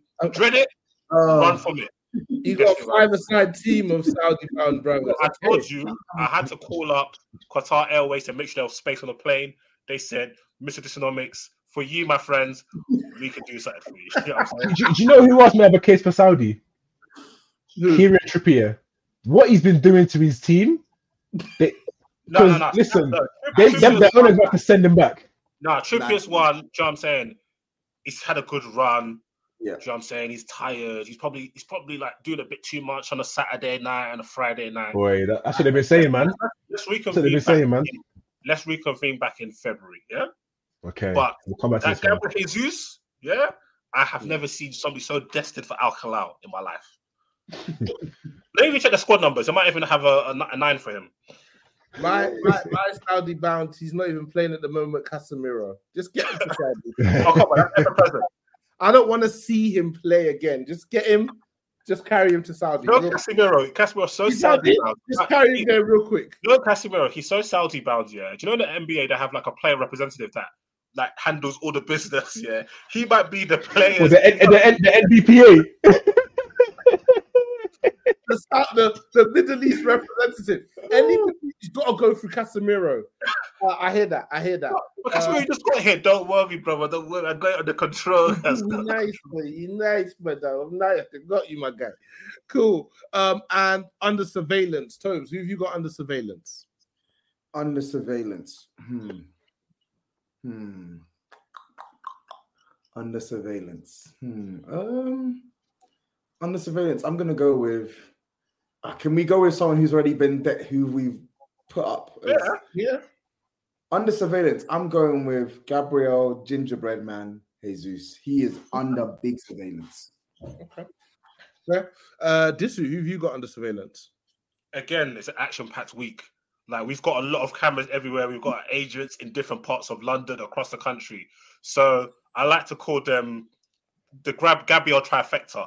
Gabriel Mangales, whatever your blood cut name is, Gabriel Martinelli, and Gabriel Jesus, all 3 of you are under surveillance, yeah? Bro, how many... Wait, is it Rico? Dude, how many ever... Martinelli, 2 league goals. They told me you're skillful. Bro's just out here just running, cuz. And Martinelli speaks for himself. Oh, is it also for you? Declan Rice? I've got a challenge for you. If you can take less than 3 touches every time you get the ball, I will donate $750,000 to a charity of your choice. Yeah? So, bro, he's under surveillance. And this one is probably a bit more left field. Armand Broya. Oh, wait till Broya plays. Oh, Broya needs to play. Why? Wow. I didn't know that. I like that. I heard this guy's name so many times. What's Bro doing? Bro looks like one of the plugs in power. He ain't a footballer, cuz. Come on, man. Anyway, bro, you're under surveillance for 2 reasons: football, and you actually might be the plug. We don't know, but either how, you're under surveillance. Oh my god! Babs, who have you got?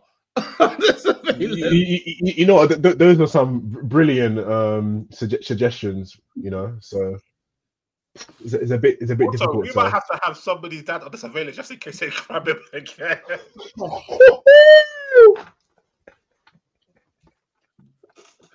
Oh my god, this is ridiculous.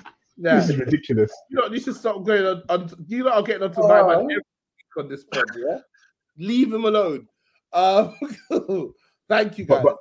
But yeah, in terms of under surveillance, I agree with all those places. I think you could also add a Kai Havertz in there, but then again, at this point, I don't think it's even worth spending any more funds on surveilling him. But for me, it's actually going to be the Liverpool attacking line outside of Salah, because obviously when Salah's going to go to AFCON now, there's going to be a lot of questions about can they actually carry the attacking burden without him, right?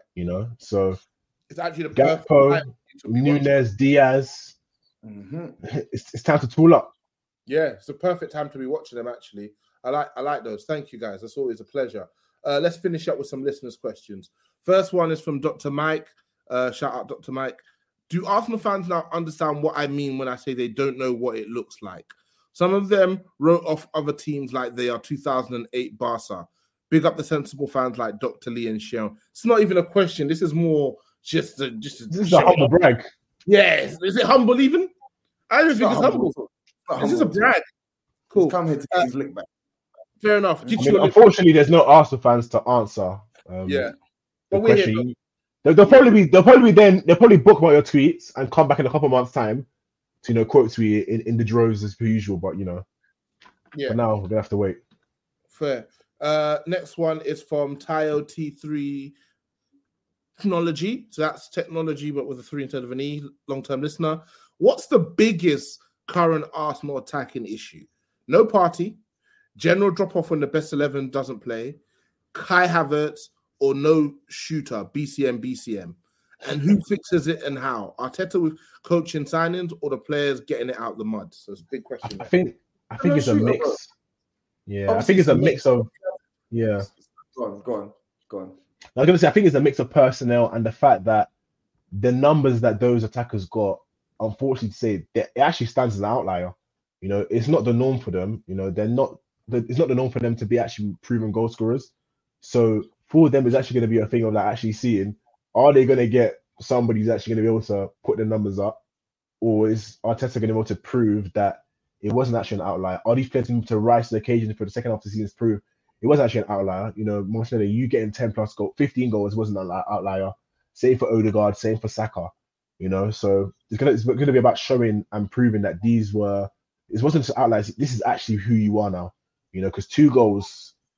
I was looking at it, earlier on, so you look at Martinelli, 2 non-penalty goals. That's unacceptable. You look at Saka, 3 non-penalty goals. This again unacceptable. Odegaard, 2 non-penalty goals again. This isn't excellence. This isn't what you expect from a team pushing for a league title. This is garbage. Jesus, we already know what you are. We already know what you are. So, I can say I bled for garbage. If you know, you know. Boy. So it's about a lot of these guys showing that it wasn't an outlier last season. So what you're saying that they, rather than coaching or signings, these players need to get it out the mud? Yeah, they need to get out the mud. They need to get out the mud because I don't think they've been as fluid in terms of creating chances as they were before. But what you can say is they've been in positions to score goals. That's for sure. You saw today Martinelli was, quite wasteful, as it were. I didn't see Jesus, but you saw, Saka. He struggled a bit, but off the bench. And Nketiah today absolutely abject. And it's like what Tove said. When your wingers aren't able to score, you need your striker to be able to get it out of the mud. You really, really need that, and unfortunately, they haven't been able to do that. The defenses are in safe hands, bro. What was that song they sing? As I said, your defense is in safe hands when Nketiah's in the room. To be fair to Nketiah, he's put up 5 goals, right? Yeah, he scored at a good rate. He scored at a good rate. 3 of them against one team. The same rate. Oh, you got a hat trick. We'll take that. Other brothers is I told you the Gabriel trifecta, or 2/3 of Gabriel trifecta. They've got the same amount of goals as Rascal and Nketiah, bro. It's true. Combined. Do you get what I'm saying? It's mental. Fair feces. Real damning. Cool. Next one is from Lord JM _ Julian of Copend. Out in their droves, aren't they? Why were Arsenal fans comparing players from last season to PL all-timers? They were only performing at a high level for half a season as it now shows they've been unable to maintain. Did they though? What? Which all-timers did they compare them to? Salah probably, and Saka maybe, Jesus and Firmino. I'm not gonna lie. I'm not gonna lie. Firmino ain't no all-timer.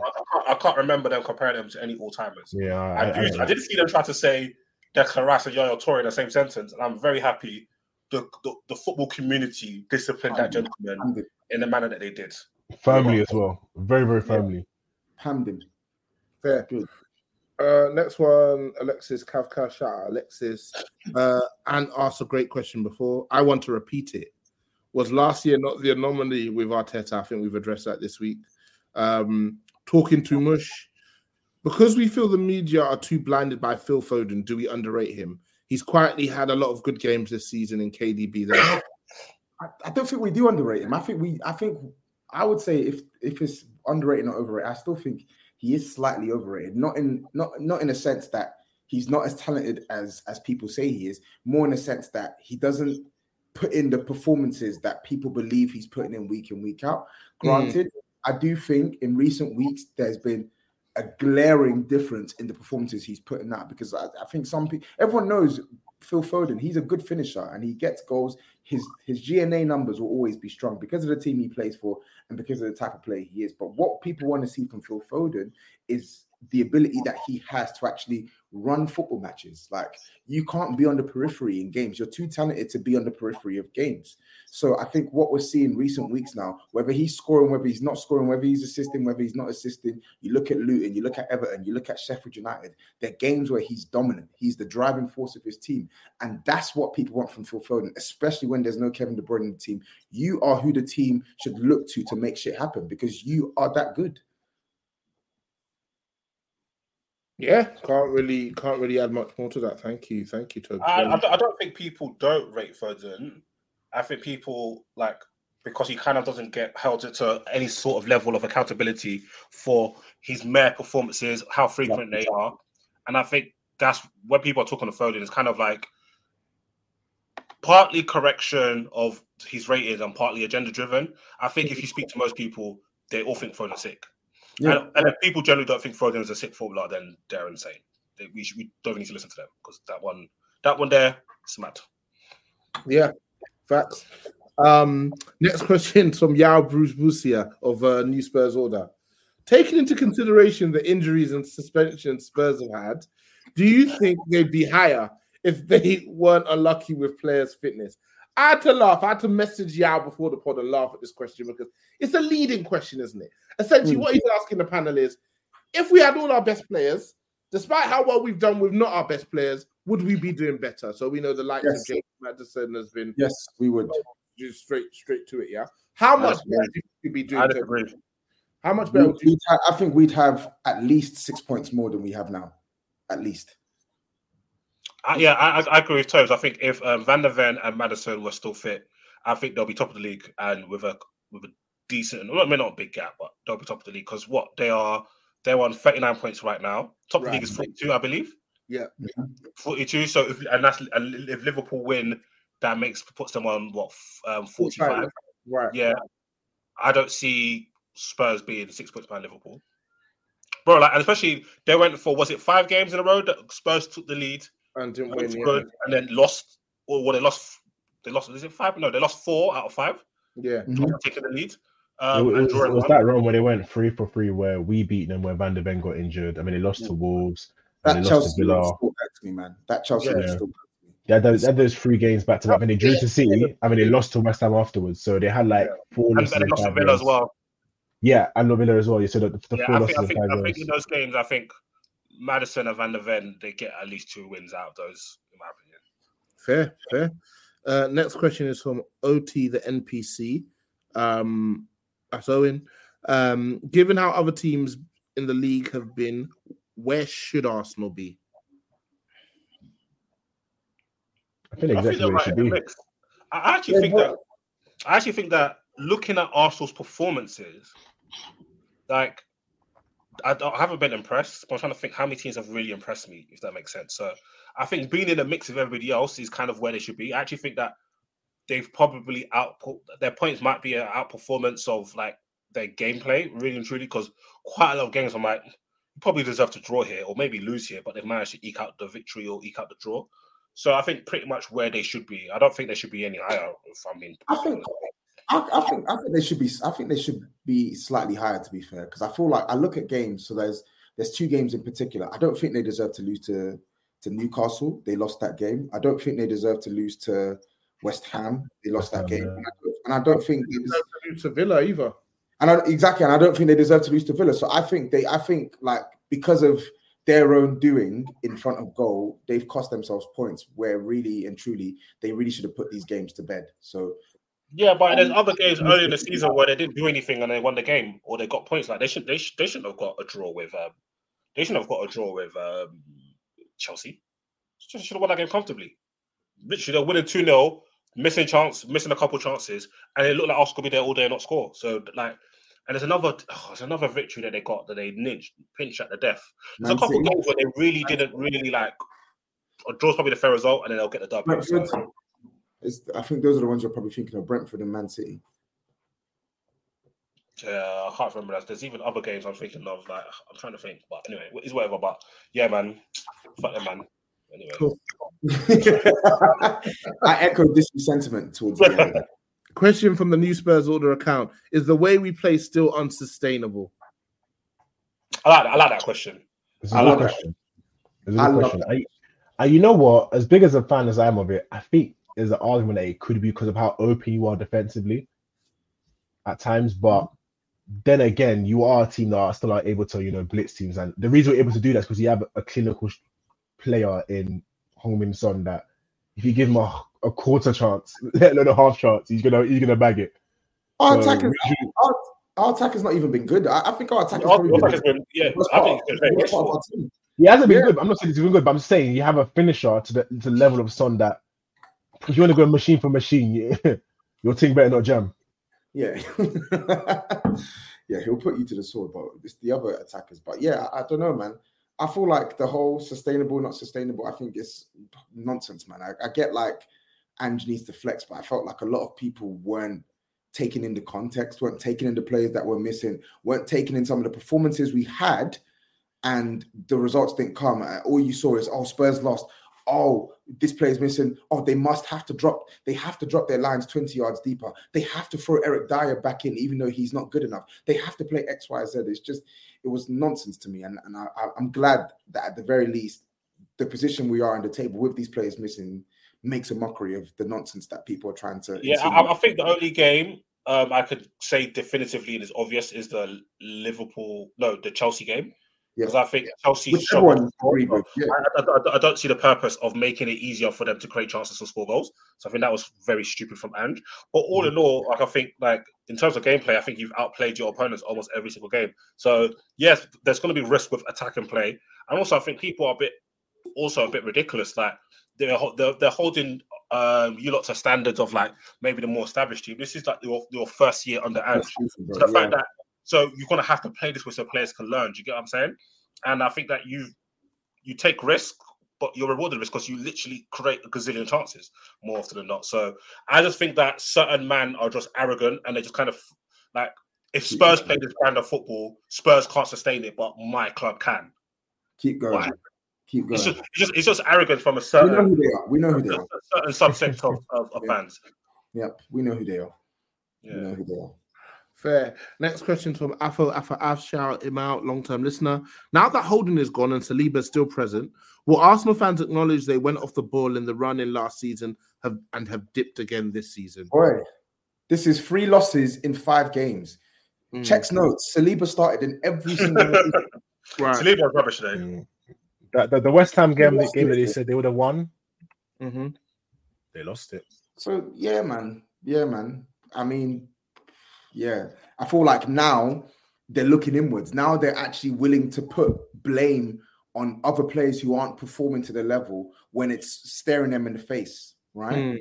Last season, I get the impact of Saliba. Like a blind man could see the impact that Saliba obviously had on their team and the way they played, but they almost used that as an excuse for dependable players going missing, goalkeepers that they held to high standards, throwing the ball into his own net, and so many mistakes, right? One player responsible for so many mistakes. Come on, man. Why is it now all of a sudden this season when guys are not finishing their dinner, and guys like Zinchenko are making mistakes, all of a sudden, why are you giving them the blame now that you didn't give them last season? Do you get what I'm saying? Yeah, makes sense. Makes sense. Next question is from Morpheus Z. When are we going to have an honest conversation about how Messi, CR7, Pep, and the EPL TV deals might have contributed to the decline of the beautiful game? We have correctly predicted that City would go on a 10-game winning run to win the league 6 out of 7 years now. We ain't got time for this shit, man. Come on, it's New Year's Eve. Like, come on. I like that question. I like it a lot. Why do you not have time for it, Toby? I think every question deserves the right to be, critically analysed. So why do you take Rodney? Yeah, why do you take great umbrage with that question? Because it's like, they've ruined how have they ruined football? So the Ronaldo, Messi, they play devil's advocate is because they happen to be the best players, but then they also led all the statistical charts. We've led ourselves down a path now where the game is predominantly judged in statistics.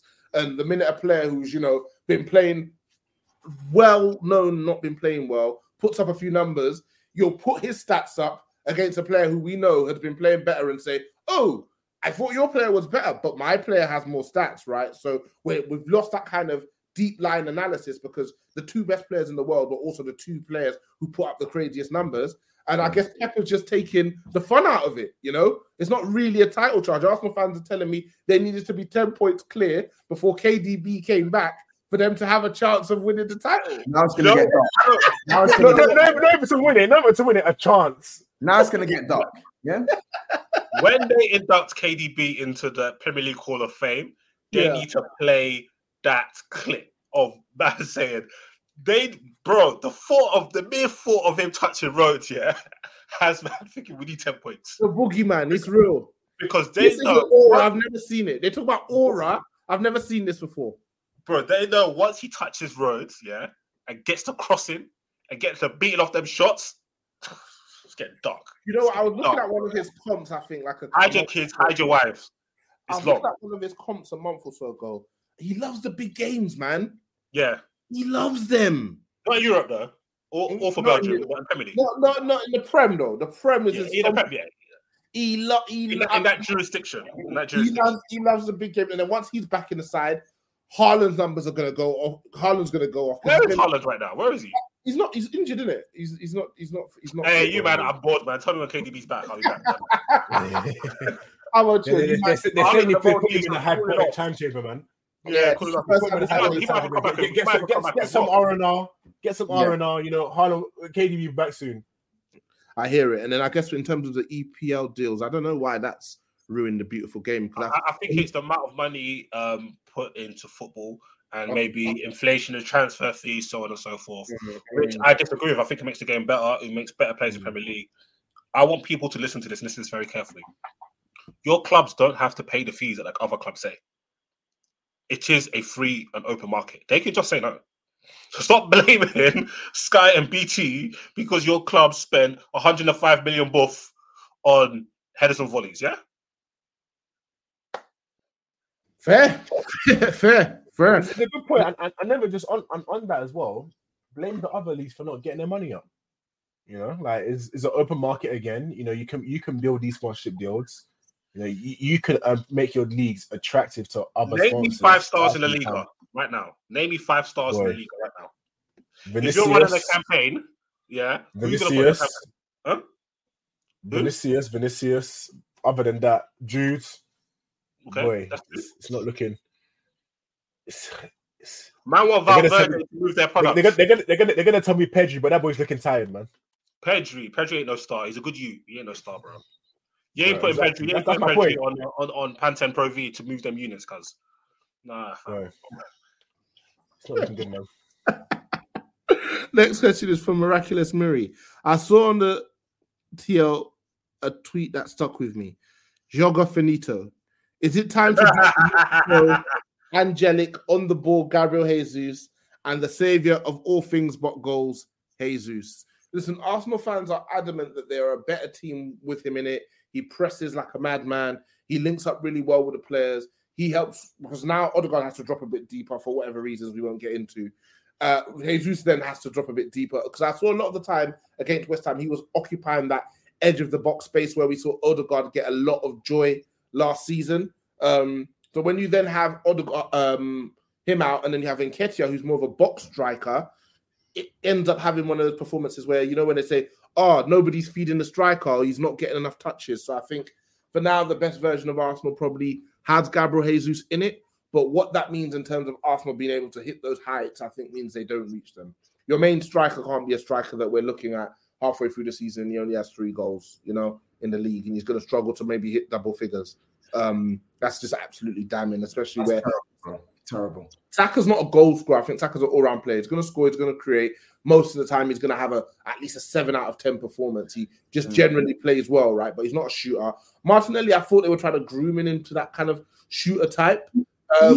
He's for me, out of the front 3, he's the one I feel like is like a sharp shooter. So I'm really surprised by how poor he's been this season. But I don't think he's been poor at like finishing, because I don't think a lot of the chances are falling to him.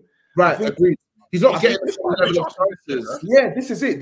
Because I can't say like this guy's performing badly in front of goal, because I don't think he's had like loads of opportunities in front of goal. I think it's more a case of like you're actually just playing crap as a touchline winger, and you're not really. I feel like for whatever reason, he's not really getting the same amount of chances he got last season, right? Because they're blaming that partly on Havertz and the fact those two don't have a good relationship on the pitch.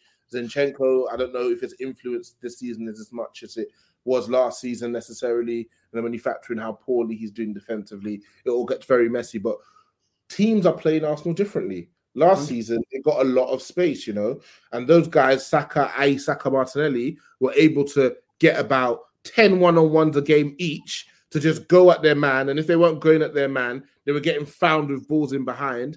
Guys are respecting you now. Guys are sitting off, you know. Guys are sitting off and they're happy to have their fullbacks really tight and deep and to say, yep, not happening today for you. So then the question is that when teams start to defend you like that, when they start to defend you like a top team and your top players, how do you respond to that? Because that's what the big players get, right? That's what players who are at the top level get. That's what Salah's been getting in this league for the best part of a decade, right? That's what Riyad Mahrez used to get when he was in this league, you know? And we can go through all the names of different wide players. So these players need to rise their level, you know, and really show that they're able to sit on that top table, because that's what Arsenal need if they want to win. I think they're fine as players currently, but another level needs to be found. Is Arteta the man to find that for them? Time will tell. Well said. Thank you, brother. Ruler of Gap. Why do Arsenal fans hold Emery to a higher standard than Arteta? Ooh-wee! Trying to turn that up again? This is a beautiful question. Why do Arsenal fans hold Emery to What's funny? I saw like the likes of Shell, the German dad, be like, oh, typical Emery, dropping a 2-0 lead. Bro, your manager dropped like 2 when it matters, bro. He actually shat his pants, fam. Yeah, and they're like, "Oh, this is what I mean about Emery." So it's like, what? Being 2 points off top of Aston Villa? Is that what you mean about Emery? Fair enough.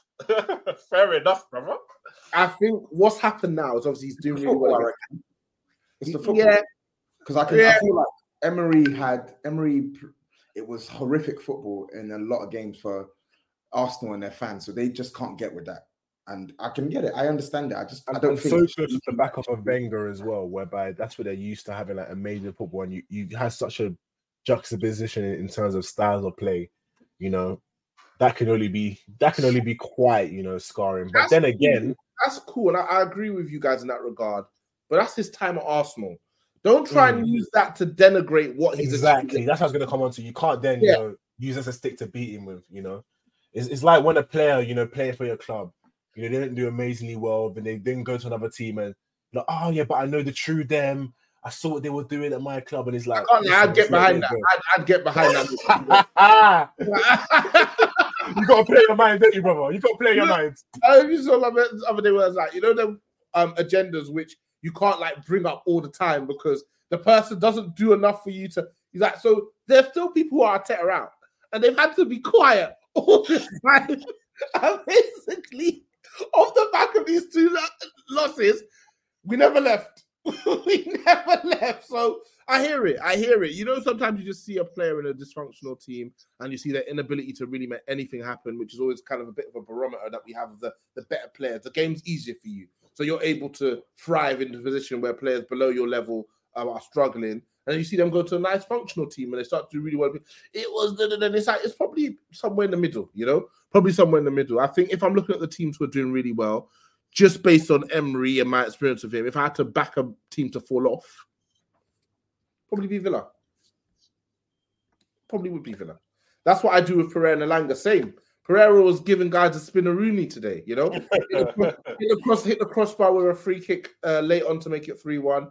And he creates chances really well for Fulham, and he's proven to be a Premier League player. I watched him for United. I don't want to hear about it. We robbed you. Great faith. Yeah, well done, man. Man, talking to you about Elanga. Same thing. Yeah, they want me to miss. Cool. Wow, great question.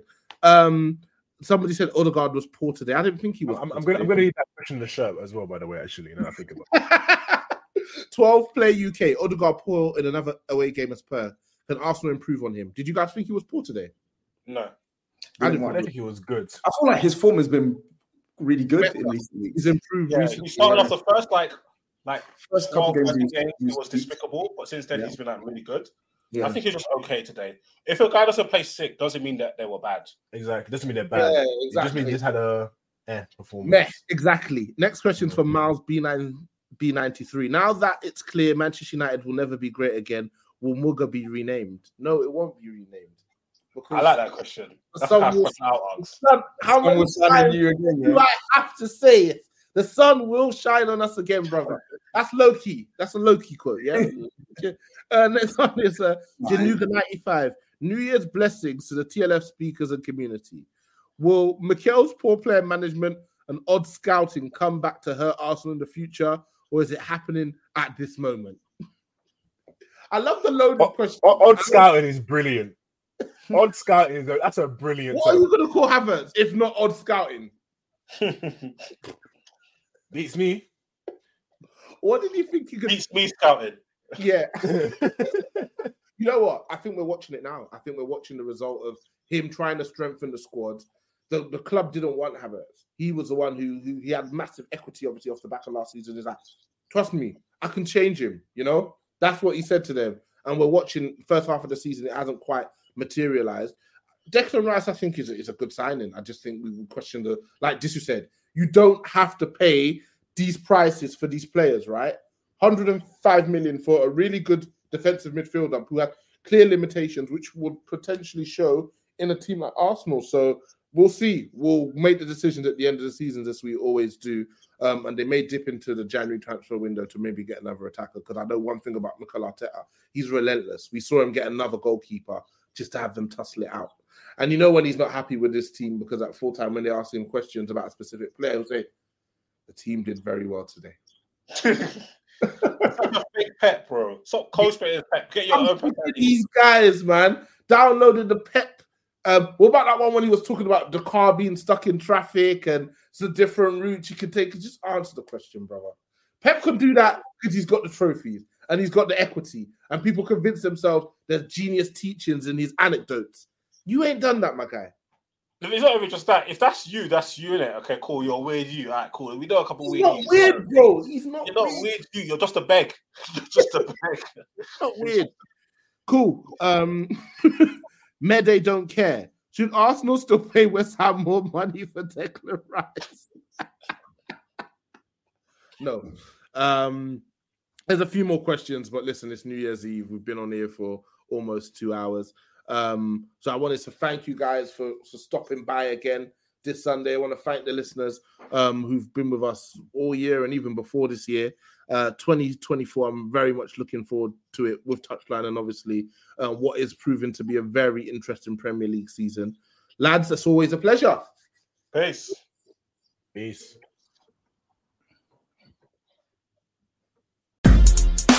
Yo,